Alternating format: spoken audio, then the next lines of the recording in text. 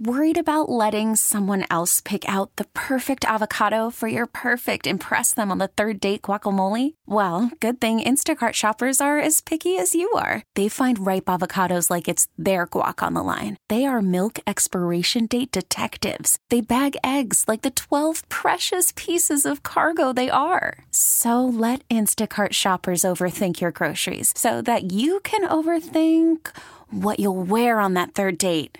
Download the Instacart app to get free delivery on your first 3 orders while supplies last. Minimum $10 per order. Additional terms apply. Hey, what's going on, everybody? Welcome back to the Sal Sports and Stuff podcast. It's been a while since I chatted with you. It's been a whole football season, actually. We started doing this last July, had a few guests, rolled into August, and then kind of put it on the shelf for a while. And I apologize for that, but, trying to get some good guests for you. And at the same time, life happens, work happens, football season happens. So now that we're back out of football season, rolling into another one, here we are again. And I've kind of tweaked it. I've decided to do some different things here on the podcast. And one of them is do a little more sportsy stuff and still have some really interesting guests who have interesting stories to share. So I'll kind of do that as we go along. I can't promise you'll have a podcast every week, maybe 2 in a week, maybe none for a couple of weeks. We'll see. But whenever one's up, I'll let you know. And I have some ideas going forward to make this really worth your while to come here and listen whenever we have somebody. If you have missed the first 3 guests, which were during the 2017 calendar year, I really invite you to go and listen. Great feedback on iTunes. I appreciate that at the WGR550.com website as well. The first episode was in late July. It was the inaugural episode. I talked with Joe Lazito, who was the intended 5th victim of a man named Maxime Gelman, who had already killed 4 people over a 28-hour killing spree in New York City. He stabbed 3 of them, ran over another one with a car. Joe was on a train, and he actually wound up stopping him, and he almost lost his life. He's actually a Bills fan. He lives down in New York City area, and it was an incredible, powerful story. Please go listen to that if you get a chance. That was episode 1. Right after that, we had episode 2, which was Amilcar Hill. And I say his name wrong all the time. Amilcar Hill. I apologize. It's DJ Milk, as you know him. Experienced a tragedy and heartbreak that no parent ever should. In the summer of 2009, he lost his 7-year-old son in a car accident on the New York State Thruway. And, it's just his story about that and how his life has evolved. And a lot of you know him from Bills and Sabres games. So please go listen to that as well. I think it's actually pretty inspirational how, he's kind of lived his life in honor of his son and what they've done since then. And then not as, I guess emotional, but pretty cool stuff. Episode 3 was Ryan Nobles. Now, Ryan is a White House correspondent, basically, for CNN. He is also a big Buffalo Bills fan. That's why I reached out to him. It was really cool. And we talked a lot about what it was like leading up to the election and covering all that and what goes into covering politics. So all of that is at the Sal Sports and Stuff podcast on iTunes, WGR550.com. And we're here today to do another one with you. And I'm going to get to that in a little while. And I'm going to talk to Pancho Billa. Do you remember Pancho Billa from the draft? If you're a Bills fan, you probably do. He is the man who's battling cancer. He's been battling cancer for a while, going through chemo and radiation. He was at the draft in Dallas. He was part of the Bills' inner circle, as they called it. They brought him up on stage. Andre Reed and Fred Jackson did. They brought him up on stage to announce the Bills' pick, which was Harrison Phillips, and talked with him about his life and about being in that moment up on stage at the draft, all that kind of stuff. So I'll get to that in a little while. It's a very interesting conversation. Recorded that with him, so I'll let you listen to that. But in the meantime, like I said, I want to kind of also do some different things with this podcast. And one of the things is just to kind of catch up a little bit on sports here and give you a few takes. Maybe you don't hear me enough in the morning. You're driving in. You can't listen on Saturdays when I'm on. Whatever it is. Maybe you just want some Buffalo sports talk. I just want to talk about last weekend and what it was like. What a weekend we had in Buffalo sports. Can you imagine and can you think of a better weekend for the 2 teams combined? At least not, I would say, over the last 20 years, it seems like, the Buffalo Bills and Sabres. Maybe that's hyperbolic because there's probably been some games. I mean, I don't know. Did the Sabres win the weekend that the Bills beat the Patriots in 2011? That might have been a great weekend, right? A big win, something like that. But it was pretty incredible winning the lottery for the Sabres with Rasmus Dahlin. I think we're going with Dahlin. I say Dahlin. I think it's Dahlin. I think it's Dahlin. I don't know. Either way, Rasmus Dahlin. We'll get it from him. And that's going to be the guy they're going to choose. And if you haven't seen highlights of him, playing over in Sweden. My gosh, this guy is incredible. This kid, he's a kid. He's 17 years old. He's going to be 18 years old. People are saying he's the best defenseman to come into the NHL draft in 40 years, going back to 1973 with Denny Potvin. And that would be, 45 years ago. And that was the year I was born, 1973. That's how old I am. And Denny Potvin, as you know, was an incredible player with the New York Islanders, a part of their 4-in-a-row Stanley Cup teams that they had. You look back, I did some research here. Think about all the defensemen that have been selected number one in that time. Counting Denny Potvin, there have only been 11 defensemen in 45 years selected number one overall. It looks like this will be the 12th this year when the Sabres select Rasmus Dahlin. And these are names that you know. Aaron Ekblad, Eric Johnson of the Blues, Chris Phillips of the Senators, Brian Berard of the Senators, Ed Jovanovski of the Panthers, Roman Hamrlik of the Lightning, Gord Kluzak going back to 1982. Remember him from some of those Sabres playoff years. He didn't really have a great career, though. I don't exactly know what happened, if it was injuries or not. He's one of the guys that played the fewest. In fact, I think he played the fewest games now that I look of all these guys selected number one. Rob Ramage had a really good career. Rick Green with the Capitals in 76. Greg Jolly with the Capitals in 74. Didn't play a ton. And then Potvin, of course. You look at some of the number two overall. Basically, the point here is if you are selecting a defenseman 1, 2, or 3 overall, he's going to be good. I think chances are he's going to be really good. Barry Beck, Dave Babich, Chris Pronger, Wade Redden was on this. Drew Doughty, 2008. Victor Hedman in 2009, all number 2 overall picks. And the number 3, even if you want to go to that overall picks. You got Scott Niedermayer on this list. Brad Stewart's here. Jay Bouwmeester. Cam Barker, looking at something, he didn't play very much. Jack Johnson. So, you got a lot of interesting names. Zach Bogosian's on this list, number 3 overall in 2008 by the Atlanta Thrashers. He's now playing for the Sabres. But, this kid is basically considered a generational type of defenseman. I get so excited when I hear people talk about him because we haven't had a guy like that in Buffalo. I mean, obviously Jack Eichel coming here, but really that you can just point to as the one guy that every single team wanted in the draft. Because in the Eichel draft, it was McDavid. Eichel was, I guess, for a better lack of term, the consolation prize, even though he is a terrific, terrific talent and really amongst, I think, one of the best players in the NHL. But you get the point. I mean, this kid, Rasmus Dahlin, there's no team in this league that would not take him number 1 overall, I think, regardless of what need you have. So go on YouTube. Check out some of the highlights of him. It's incredible. Some of the people that have come on WGR in the morning show or afternoon show, they've talked about him, his coach, teammates, people have seen him play in some of these international leagues and games and things like that. Some of the things they have to say about him are pretty incredible, and I'm very excited for this, and I think all Sabres fans should be. And, obviously I think the organization needs it. They need a shot in the arm after the poor season they had last year, the attendance and ticket sales and the way that thing is going right now with, people just not wanting to go to games, and you can basically give away tickets, it seems like, on the secondary market. I know you can actually just give away tickets to a lot of people. I've known people who have done that. Then you get to the arena and pretty much half of it is filled with the opposing team's fans. So hopefully all of that stops, and hopefully this is a young man who this team can really build their defensive core around for many, many years. He can move the puck up to guys like Jack Eichel, Sam Reinhart, who had a really fantastic second half, and this team can go forward and really start playing amongst the playoff contenders again, and even going beyond that over the next several years. The Bills, they draft Josh Allen with their first pick, number 7 overall, after trading up from number 12. Now, some of you hated Josh Allen, and some of you are either, well, I wouldn't say, I don't know if anybody who loved Josh Allen. I was never nearly as low on him as so many people, even before the draft. If you listen to me on WGR, I said many times, I think it's unfair, the draft process, what happened to Josh Allen, because there seems to be this, draft online subculture, if you will, that people just seem to latch onto whatever certain people say.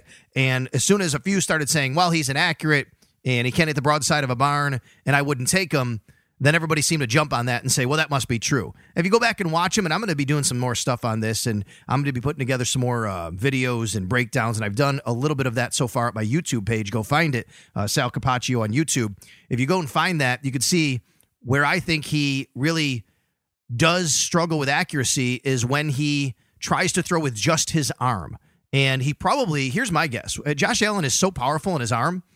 When he was growing up, he didn't have to be really good mechanically. He could basically just throw balls as far as he wanted and fit them into windows wherever he wanted against high school and college level defensive backs, with just basically not worrying about his mechanics. And somebody probably along the way didn't take enough time to try and fix those and say, hey, as you get older and as you get to higher levels, you have to do this better and that better. And I think that when you see him do have the right mechanics and step the right way and put his shoulders where it's supposed to be, he's fine. He's just as accurate as anybody, actually, and he throws the hell out of the football. When he breaks down is when he doesn't do that, when he steps flat-footed and tries to throw instead of stepping forward with his arm, with his upper torso, and not using his body. And he said that in his introductory press conference in Buffalo. He said when he's off platform, I like the way he said that, when he's off platform with his feet is when he has the most issue. And that's what I've seen as well. Tremaine Edmunds, I didn't think at all the Bills had a shot at this kid.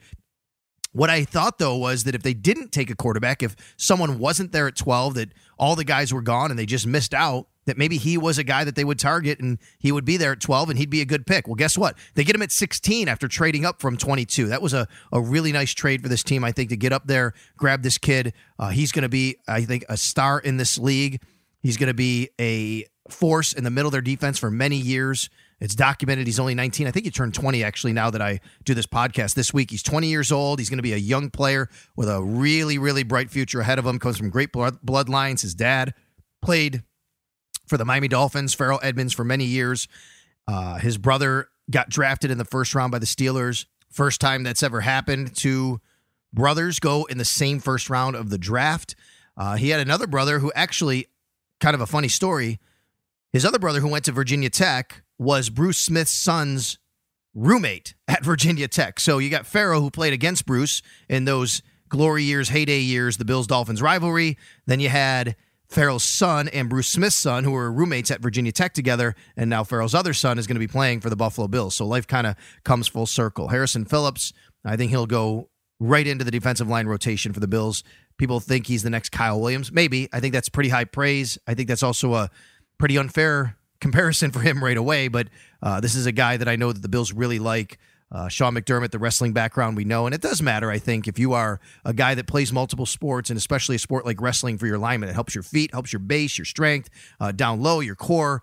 Really, I think this is a guy that's going to come in and be a part of this defense, but not someone that you're going to be getting a ton of snaps from, 75% of the snaps. They just don't do that in Buffalo. Sean McDermott rotates, his defensive line, and you're going to get guys that get 30 to 40 snaps percentage-wise, and that's about what he will probably get his rookie year. I wrote about this, WGR550.com. Go check it out. My expectations for all of the Bills rookies in the 2018 class. All right, so like I said, I got a lot planned here for the podcast, how we want to morph this thing and things I want to do with it. I got some other really cool things planned for my Bills coverage for all of you this year, so stay tuned to that. Follow me on Twitter, @SalSports, WGR550.com. Hope you subscribe to the podcast. Please do so. I'm going to take you to my latest interview. It is with Pancho Villa, whose real name is Ezra Castro. He's battling cancer, going through chemotherapy, radiation. He was up on stage in Dallas to announce the Bills' third-round pick of the 2018 NFL Draft. Ezra, first of all, thank you very much for joining me here on the Sal Sports and Stuff podcast. It's my pleasure to have you. Yes, sir. Thank you for having me. Appreciate it. Where are you right now? Where do you live, and where are you right now?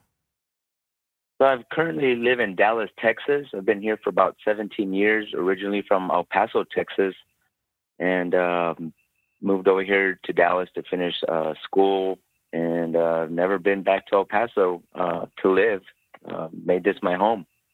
So you grew up down there. You've lived down in that area basically your entire life? My whole life. I've been a Texan my whole life, born and raised.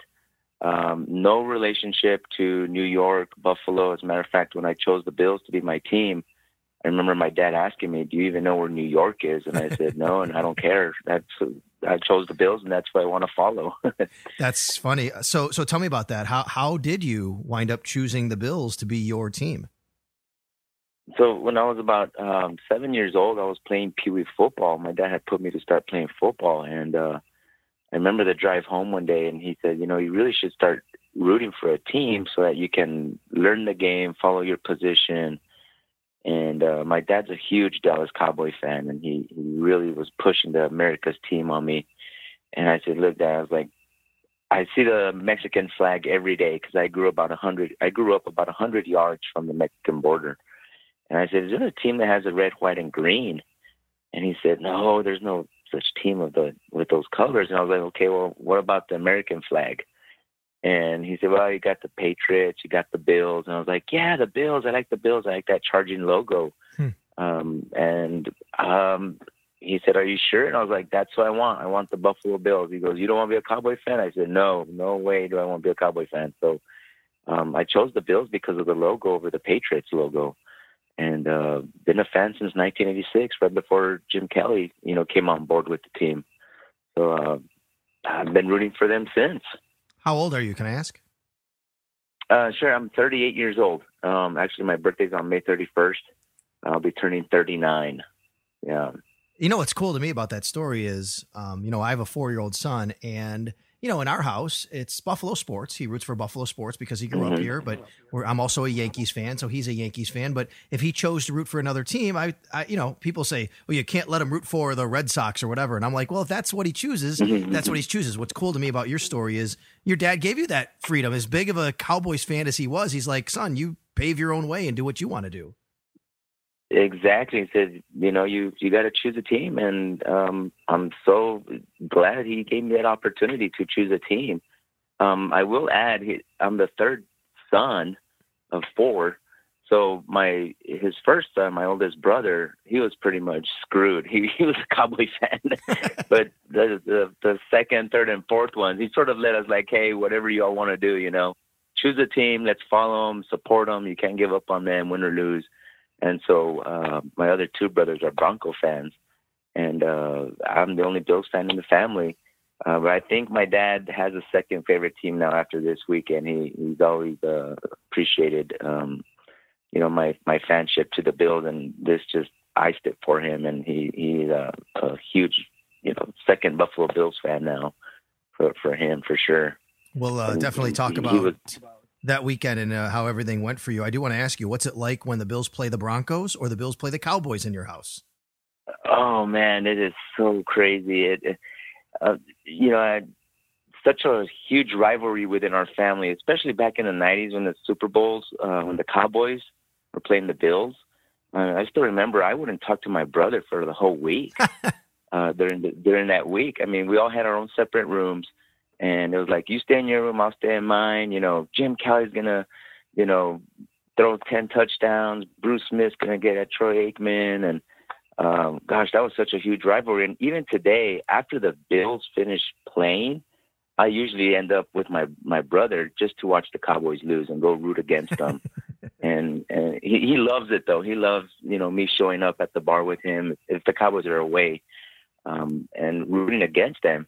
And as far as the Broncos, it's not too bad. We're in the same conference, but we do travel to Denver when the Bills are visiting there to watch that game. And, it's just back and forth. Von Miller's going to get to so-and-so and blah, blah, blah. And it's such a strong brotherhood that the NFL has made us even stronger, giving us that extra passion and that extra love for each other.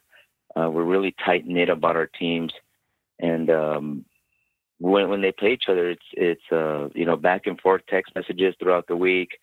So-and-so's injured. Oh, we can't wait to do this to you guys now. And, we're going to get you here, blah, blah, blah. It's so fun. And I love my brothers to death. I really wouldn't be a fan of the NFL if it wasn't for them and our upbringing with the sport. Well, tell me a little bit about your family. Tell me about mom and dad and growing up and what they did and just your life growing up and becoming a young child to an adult. I grew up, like I said, in El Paso, literally about 100 yards from the Mexican border. We had the biggest house in the neighborhood. It was a 2-story house. And my mom was a registered nurse. As I was growing up, my dad worked for the El Paso Electric Company for over 30 years. Middle-class family, just bringing up 4 boys. When you say you had the biggest house, is that because you had more means? Like, were your parents more well off maybe than other people in the neighborhood, or just because you needed more space? No, well, because of both. because of both. You know, my mom being an RN, one of the main nurses in the big hospitals in El Paso, working 2 jobs to support 4 growing boys. Can you imagine? We had 2 refrigerators and 2 freezers in our house. And she worked 2 jobs. And my parents were divorced. So my dad was real supportive of when my mom wasn't there. My dad was there helping her out at the house and bringing us more food. But yeah, 4 boys, and we all grew up. We were raised Mormon, which is a fact that a lot of people don't know about Pancho Villa. I was raised Mormon, and you know, we had a good church upbringing, a strong family of faith, and to this day, I still practice the faith. It's a blessing that our parents did that to us, because everybody needs to have some type of faith to fall back on. And then, you know, as the years grew by, the 4 boys we started departing the home slowly. And I've got 2 brothers who are in the Dallas Police Department. And myself, I'm a practicing mortician here in Dallas. Wow. And my younger brother is a veterinarian here in Dallas. What are the ages of your brothers? It's a good question. I believe my oldest is 45, and then 45, 43, and I'll be 39, and then 37. So it's, you know, we're separated by each other by 2 years, and then there's a 3-year gap, and then me and my younger brother are 2 years apart. But it was like the perfect age. We all grew up together. I mean, the youngest was, you know, say 10 years old. The oldest was about 16. So we all grew up pretty much, you know, outside back in the 80s and 90s.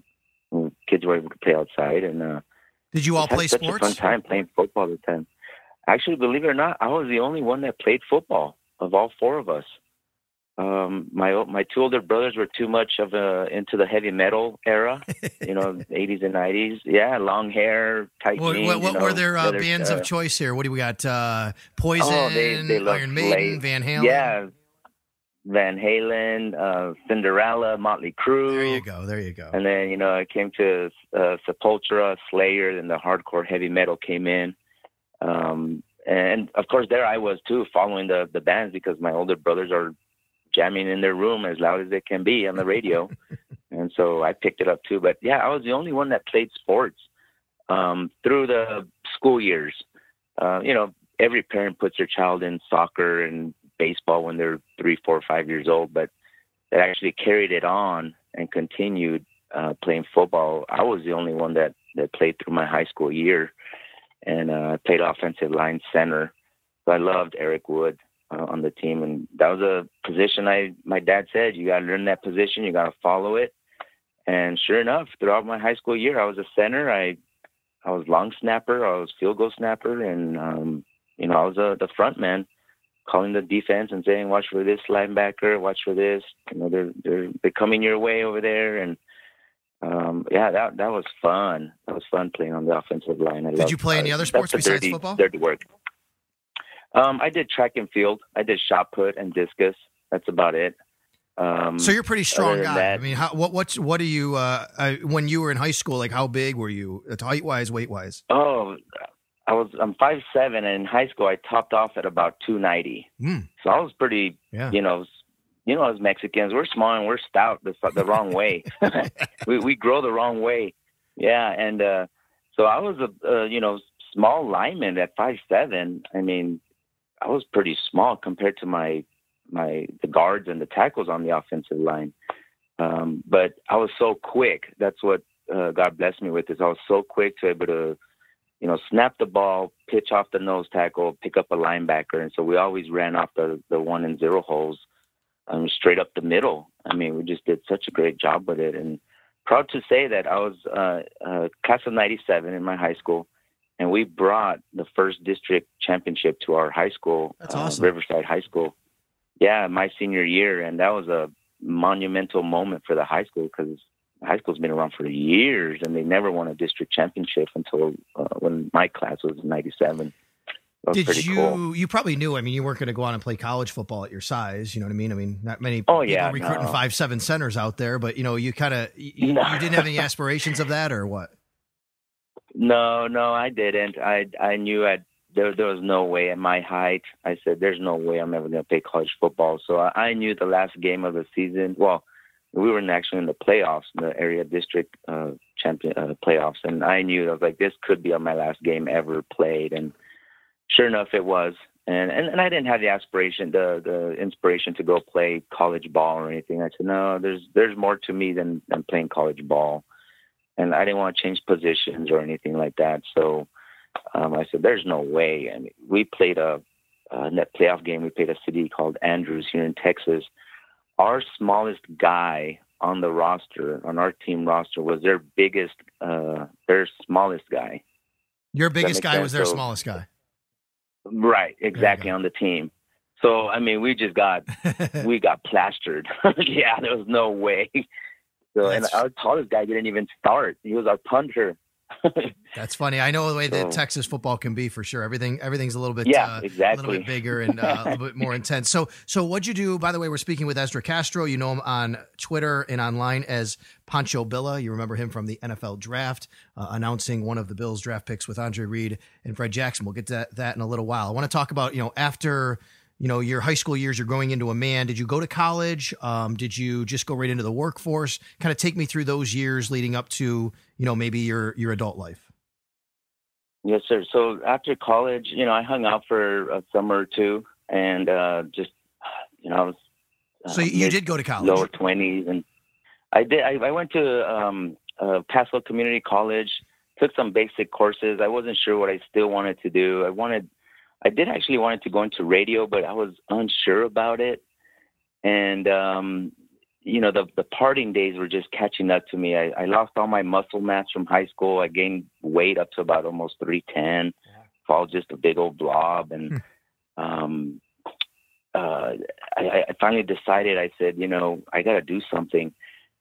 I went to a wedding one day, and I spoke to a gentleman that was sitting next to me, and he was a mortician. And I spoke to him through the whole wedding. I missed the whole dance, the whole cake, everything. I ended up enrolling into mortuary school, and it was in Dallas. And my brother was already here as a police officer. And I called him up at 3 a.m, and I said, hey, do you know where this street is and this school? And he said, yeah, that's like in the worst area of Dallas. What do you want to do there? And I said, well, there's a mortuary school. And he said, oh, really? I was like, yeah. So I ended up enrolling that night, and 2 months later, I was in mortuary school. Wow. Moved to Dallas, and I've been practicing mortuary I've been working at a funeral home for the last 16 years. I'll have a 16-year anniversary coming up in July. That's amazing. I knew I had to get out of El Paso in order to finish college, get some type of a degree, because I was just partying. And believe it or not, Pancho doesn't drink.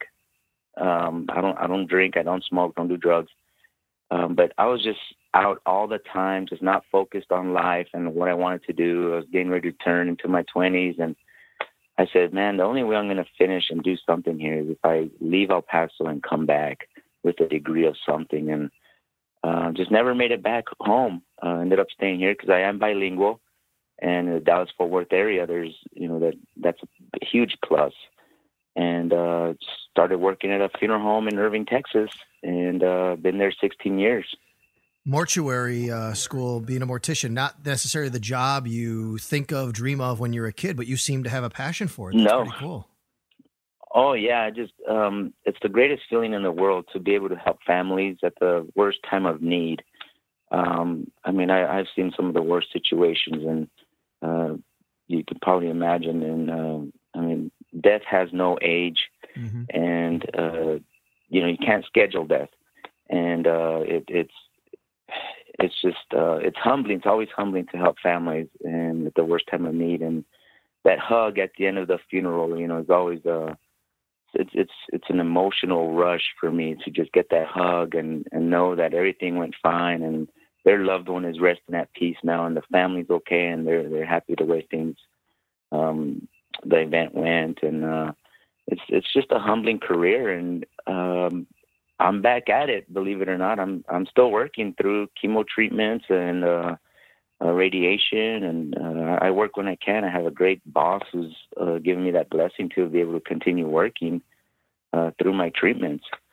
What, are you married? Being a mortician is humbling. No, I have a girlfriend. She's Pancho Villa's #1 supporter, and believe it or not, Sal, she is a Dallas Cowboy fan. Can you believe that? Oh my gosh, that's gotta... Yeah, she's a Dallas. Yeah, that's okay. That's okay. She's as much as your dad gave you the freedom. You know that's what it's got to be, right? Oh yeah, and she knows. I have 2 kids. I have Panchito. His real name's Ginobili, like the first player. Okay. And my daughter Lourdes, we call her Lulu. She's 2 years old. So we're a live-in family. We live together, and that's been such a blessing. But yeah, she supports Pancho Villa to the max. I mean, I couldn't attend away games if she didn't give me the go, and my boss as well. But no, she loves Pancho Villa. She says, "Go do your thing." No, there's no questions asked. She loves her Cowboys, and everyone tells me you ought to just convert her to a Bills fan. And I say, I met her as a Cowboy fan. She's got to stick to her roots and just I'm going to let her be a Cowboy fan. And but she loves going with me to the Bills backers here in Dallas. She loves going, and everybody loves her there. And she wears her gear, and she cheers when we score. And she's just been great. She's a loving mother, a loving girlfriend. I mean, she's been to every chemo treatment with me, every doctor's appointment. I couldn't have asked for a better girlfriend in my life. So your kids are how old too? Is your daughter? Actually, Panchito just turned 6 on May 1st. Wow. He just turned 6, and my daughter is 2.5 years old. She'll turn 3 in October. And, of course, they're Bills fans. There's no question about it. I mean, they've been listening to the Shout song since they were about 6 weeks in the womb. That's funny. When she found out she was pregnant, yeah, they listened to the Shout song quite a bit in the womb, especially when mom was asleep and she didn't know I was playing the phone on her belly. They were listening to it, and they are the biggest Bills fans. I mean, they're the future of Bills Mafia, and my son just loves the Bills to the max. And my daughter's picking it up now, too. She's saying, "Let's go Buffalo." And I'll play the Shout song for her every day, and she dances around. And I know I should give him a choice, but I just can't. It's like, well, it's my first son. He's an automatic Bills fan. And it's a girl, the second one. So she's an automatic Bills fan, and no more kids. This is it. We're done. I hear you. My son Max is the same way. He loves the Shout song. He loves playing it. He loves the Sabres goal song. So they're kids. It's so fun watching them in that experience. Oh. And, they're just so innocent. They love it. They get into it. It's so cute. I want to, obviously, because of, your kids being so young, this is obviously a tough time that you're going through, especially for them, I'm sure. But tell me about when you first found out that you had cancer and what that was like, and, kind of walk us through, how you told the family and things like that. Yes, sir. So back last year when I was in Atlanta, I was there for the Bills game. I thought I had like a bulging disc issue, and my left arm was going numb, felt weird. And of course, being the man guy that I think I am, taking the pain, I ignored it. Up until when I was in New York for the Thursday night game for the Bills and Jets game. And I was at the Statue of Liberty, and my whole left hand just went completely numb. I mean, it was painful. It was numbing, tingling. And I almost went to a hospital in New York and took some medicine there at the Statue of Liberty. It went away. I promised my girlfriend, I said, I will go to the doctor when we get home. And we got home, went to the doctors, and he ordered an MRI. And within 24 hours, I had the result, and my family physician called me back into his office and gave me the worst news. It was on November 10th when he gave me the worst news of my life, that, this could possibly be derived from cancer. I had a mass sitting on my vertebrae, on my C7 and my T1 on the vertebrae. And I was like, man, a mass? Like, what do you mean a mass? A tumor? And he said, we don't know what kind of mass. It could be an infection. We need to send you to a specialist so that you can get it further tested and looked at.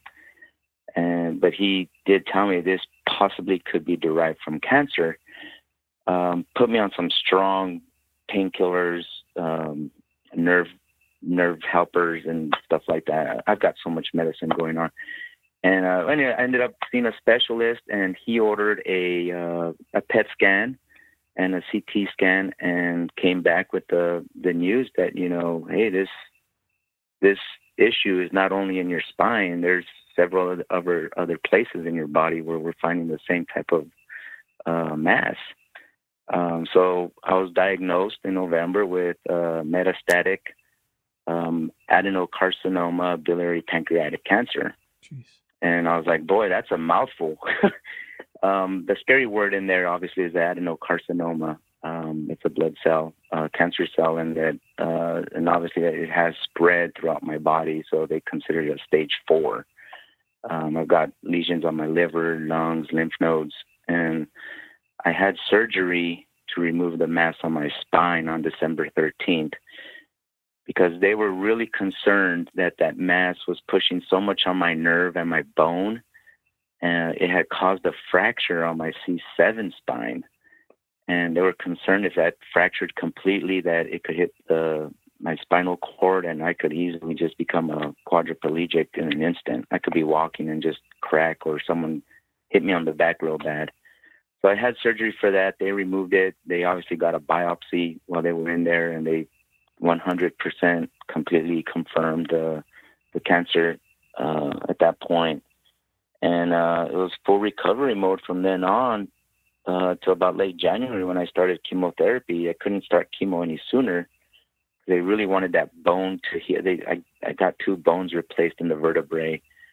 They really wanted that bone to heal before chemo would make it even worse and not let it heal correctly. And I've done 6 sessions of chemo. I've done 10 days of radiation. I'll have my 7th session of chemo this coming Monday, May 7th, and I'll talk to my doctor again. Haven't seen him in about 3 weeks. They've done some blood work and all that, so I'm hoping that, he's got good results, and maybe I could take a break, or if he says let's continue, I'll continue, or plan B. I'm pretty much at the mercy of him, and I trust him. God placed him in front of me, so I got to trust what he says.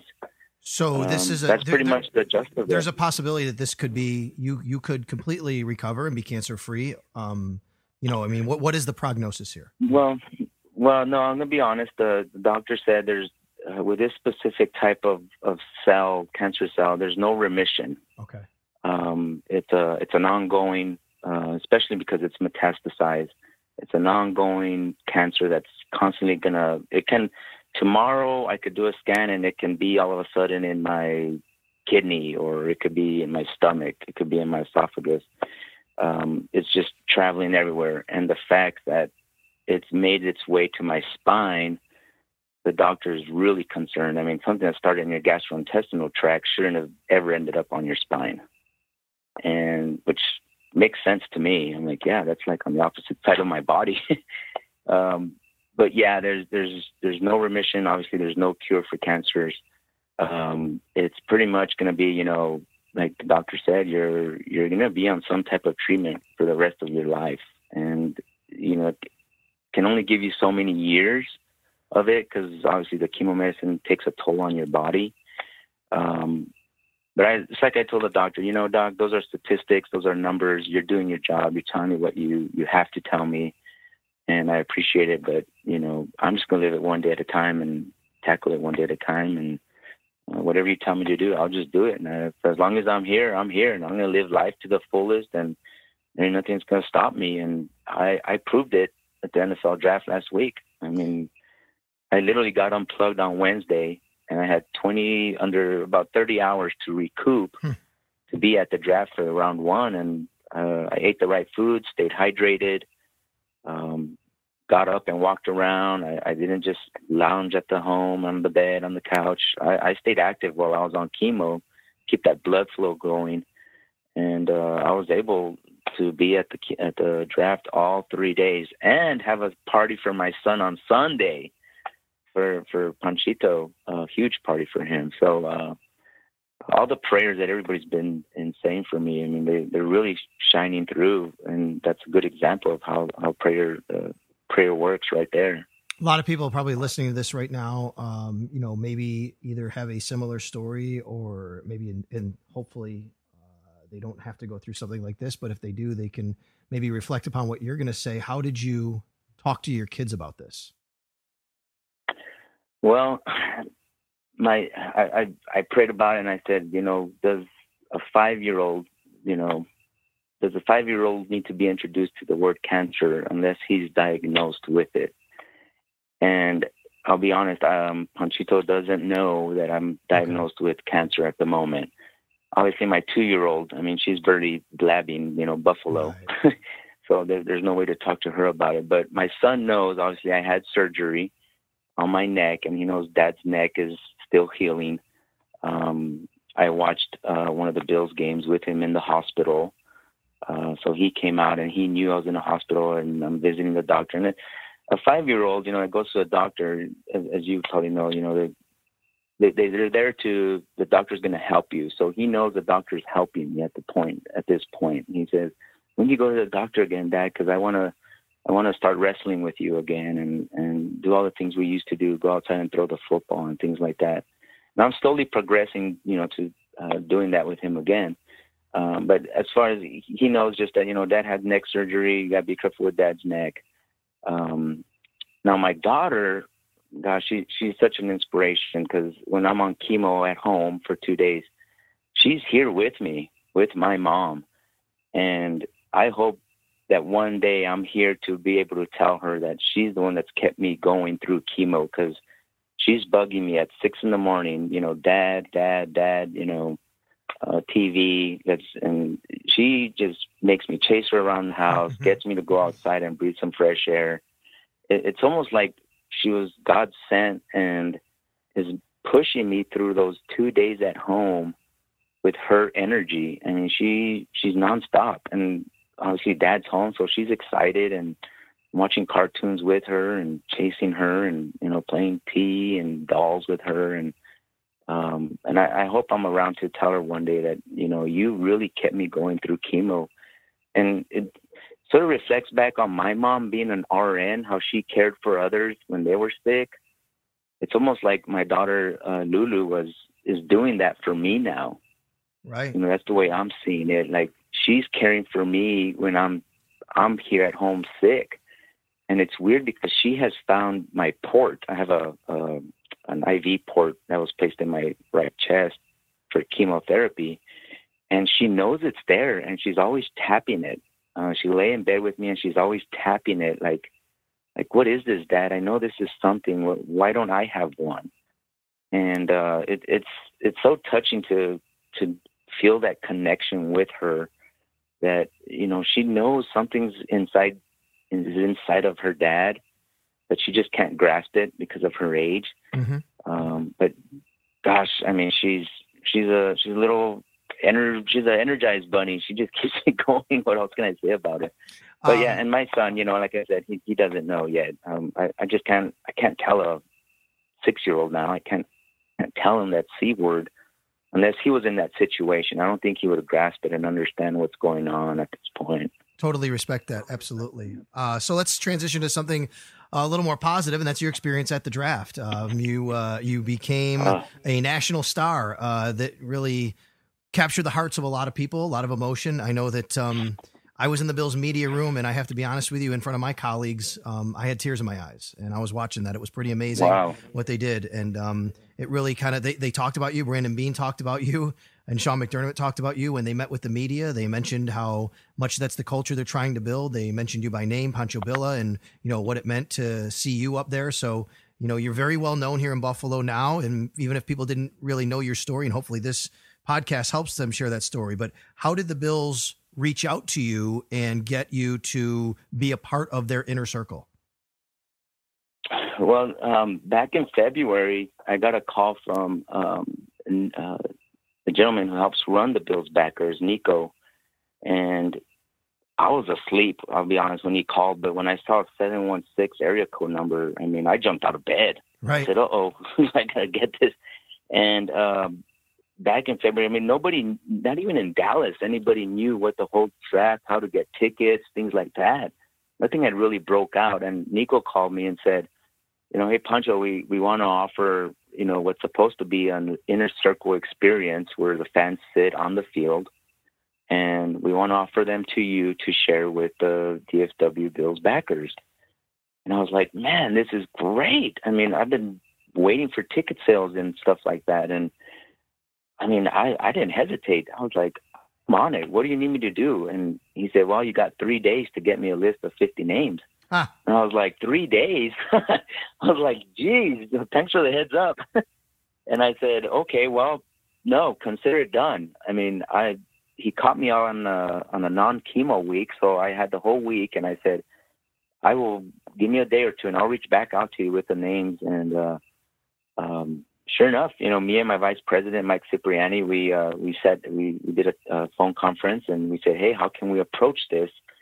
And we came up with a game plan, and we gave out tickets to those who have been with the fan club the longest, who always are contributing, helping us with, just make the club a success.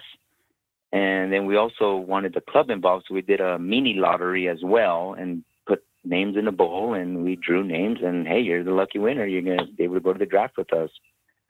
So we thought that was the best route to take. But that's how they reached out to me, and I got the list to them on time, and they did a good job in staying in touch with me as far as soon as we hear from the NFL, any other details, we'll get back to you and things like that. Nothing was ever mentioned about me going on stage at this point, ever. Nothing. It was a no. It's not going to happen, Pancho. And I'm like, okay, that's fine. The inner circle is plenty, and you giving us this opportunity is going to be awesome. And we just rolled with it. I had a great time. So you had no idea that Fred and Andre would welcome you up on stage? No idea. No idea at all. What was that moment like when they said that? I still get teary-eyed and speechless. It was just, oh gosh, it was like, I tell my girlfriend, there has to be a new word invented for the emotion I felt. Because it was so, just so energized and so, does the Energizer Bunny cry? It was like that kind of a emotion.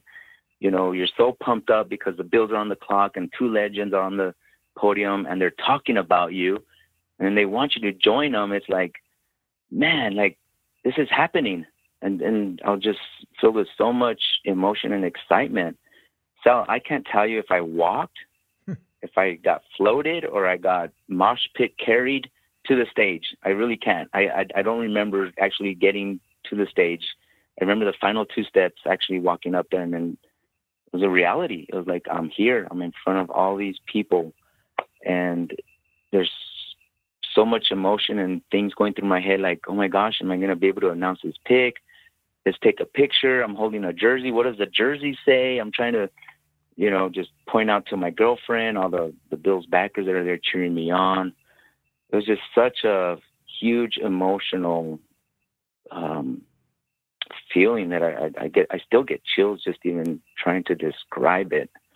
Like I said, there's got to be a new word, and I haven't found the exact word for it, of emotion that I just felt through the whole thing. And it happened so quick too. Before I knew it, I was walking back down. Did you have to give the card back? I was a little nervous. No, I have the card. Yeah, I figured that might happen. That's cool. Yeah. Yeah, I kept the card. And again, filled with so emotion, I forgot to get Roger Goodell to sign it. So I've been on the phone these last couple of days trying to get through the NFL saying, hey, can I overnight this to you to have him sign it? And no one's calling me back. But you know what you need? You know what you really need? Course, you need Harrison Phillips to sign it. Yes, I believe it or not, Harrison Phillips, who, by the way, I announced the pick, and I didn't realize until about an hour and a half afterwards who we drafted. I mean, right. I read the name, and I mean, there's just so much stuff going on that I was like, who did we draft? And they told me the next Kyle Williams. I was like, oh, really? I was like, wow, what's his name? And they're like, well, read your card. But no, he's actually, he reached out to me on Twitter and said that it was an amazing experience for him to see it. And he wished me well and said he'd be praying for me and hopes to meet me soon. So I hope to God I'm at the home opener. and I come across him somehow, and I'm able to have him sign the card or the jersey. The draft jersey would be awesome too. But yeah, I do have both. I kept that card in my hand. I didn't want to let go of it. I didn't want anyone to take it from me. And you do get up to Buffalo then every year, I guess, for a game or two. What? Oh, yes, sir, for sure. This will be my 11th straight home opener this coming year, God willing. And as much as I love going to Buffalo because of the food, the atmosphere, meeting fans there, just walking the malls and walking downtown. I love it. I love going to away games because I love meeting fans that travel to see the Bills at away games. I love it too. Relationship. You've seen me out there. Yeah, we've seen each other, and it's great when I walk around the sidelines. People who know me from radio or TV, they'll shout my name. I love going over and saying hi, as you and I have before, and it's amazing. I agree with you. It's incredible the number of people you meet that are Bills fans around the country that go to these away games from all other cities too. Right, exactly. I mean, I've met people from Italy, from Ecuador. I have a huge following in Mexico, and the Bills Mafia Mexico, they travel. They international travel to these games. Obviously, from all over the states. And these people travel to these games, and I just love meeting the fans from everywhere. When you go to Buffalo, I've got my buddies there, and I hang out with them, and the meeting the people, you have to walk the tailgating and stuff, which I love doing too. But when you go to these away games, you're meeting people from all over the world that have traveled to watch this one game, and you hear their story about how they became Bills fans and why they travel and things like that. That just gives me a rush, and I enjoy doing that. So I try to make it to Buffalo at least twice a year if I can, but mostly, the away games is what I aim for that reason. And I only got 7 more stadiums to knock out before I've completed my journey at every visiting city. And that's a goal of mine, is to make every stadium. And I'll be at Indianapolis this year too, God willing, because that's the only stadium I haven't been to in this coming year's schedule. Have you been to the new one in Minnesota? I went to the old Minnesota Dome. And so I know there's a huge debate between me and my brothers because we always talk football. They're like, well, you have to go back to Minnesota now. You have to go back to San Francisco now because they're new stadiums. I'm like, but I've already seen the Bills play that team. That's the way I'm seeing it. I've already been there. Maybe once I knock out all the stadiums, I'll go to the new stadiums that are building, the new corporate stadiums that are coming around. Nothing like New Era Field, man. Still traditional football, outdoors, bleachers. I love the fact we still have bleachers. All these new stadiums are too cushiony for me. They're, it's not football, I totally get it. The seats are too nice. Yeah. Well, Ezra, listen, all of Bills Mafia, Bills fans, Western New York, we're all pulling for you, but I think the entire country is after the draft. You really captured the spirit of what just pulling for your fellow human and helping one another is all about. And, your story you just shared here is equally incredible about your life. And I hope that people, really take it to heart and pay attention because you have a true story to share and you have a great family and we're all pulling for you, man. I know you're going to be great and, come through on this thing totally with a great bill of health. Yes, sir. I appreciate it. All I ask is for people to just keep praying for me and my family and my children. They got this GoFundMe for me and all that. And yeah, tell me about that. Where can we find that? What can we do there? Yeah, Katie O'Brien, the Bills backers president from Houston, she just said, "I'm starting a GoFundMe for you," and it's blown up. And I told her, Katie, I need prayers. That's what I need. It's not the money. I need prayers. And she said, well, I'm still starting it for you. And so that's blown up. But yeah, it's the GoFundMe, Pancho Power. You can find it under that. And then, there's just so many people to thank. Obviously Bills Mafia, they're the ones that started this huge trend for me.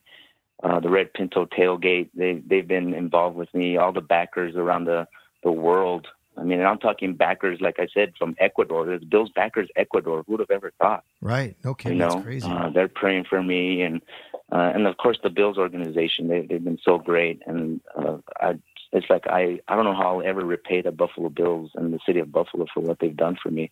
For a guy from Texas, no relationship to New York.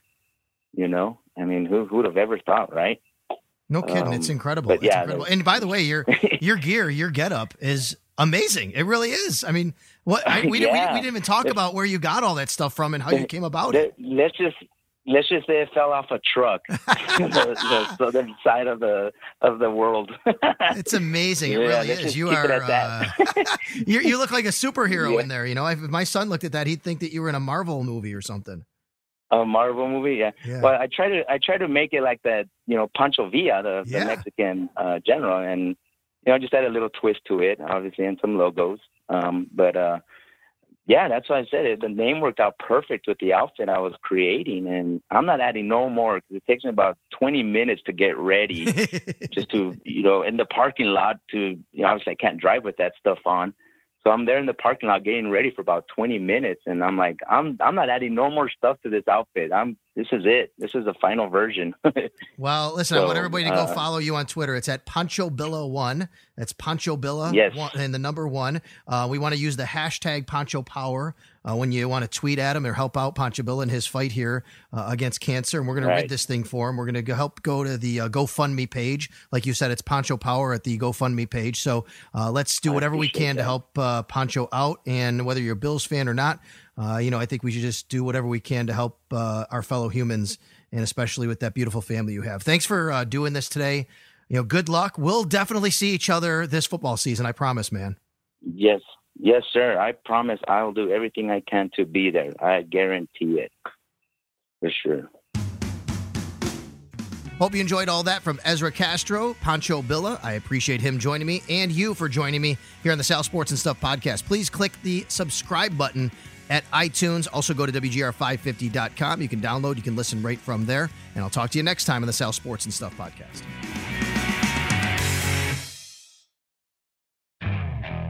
Okay, picture this. It's Friday afternoon when a thought hits you. I can spend another weekend doing the same old whatever, or I can hop into my all-new Hyundai Santa Fe and hit the road.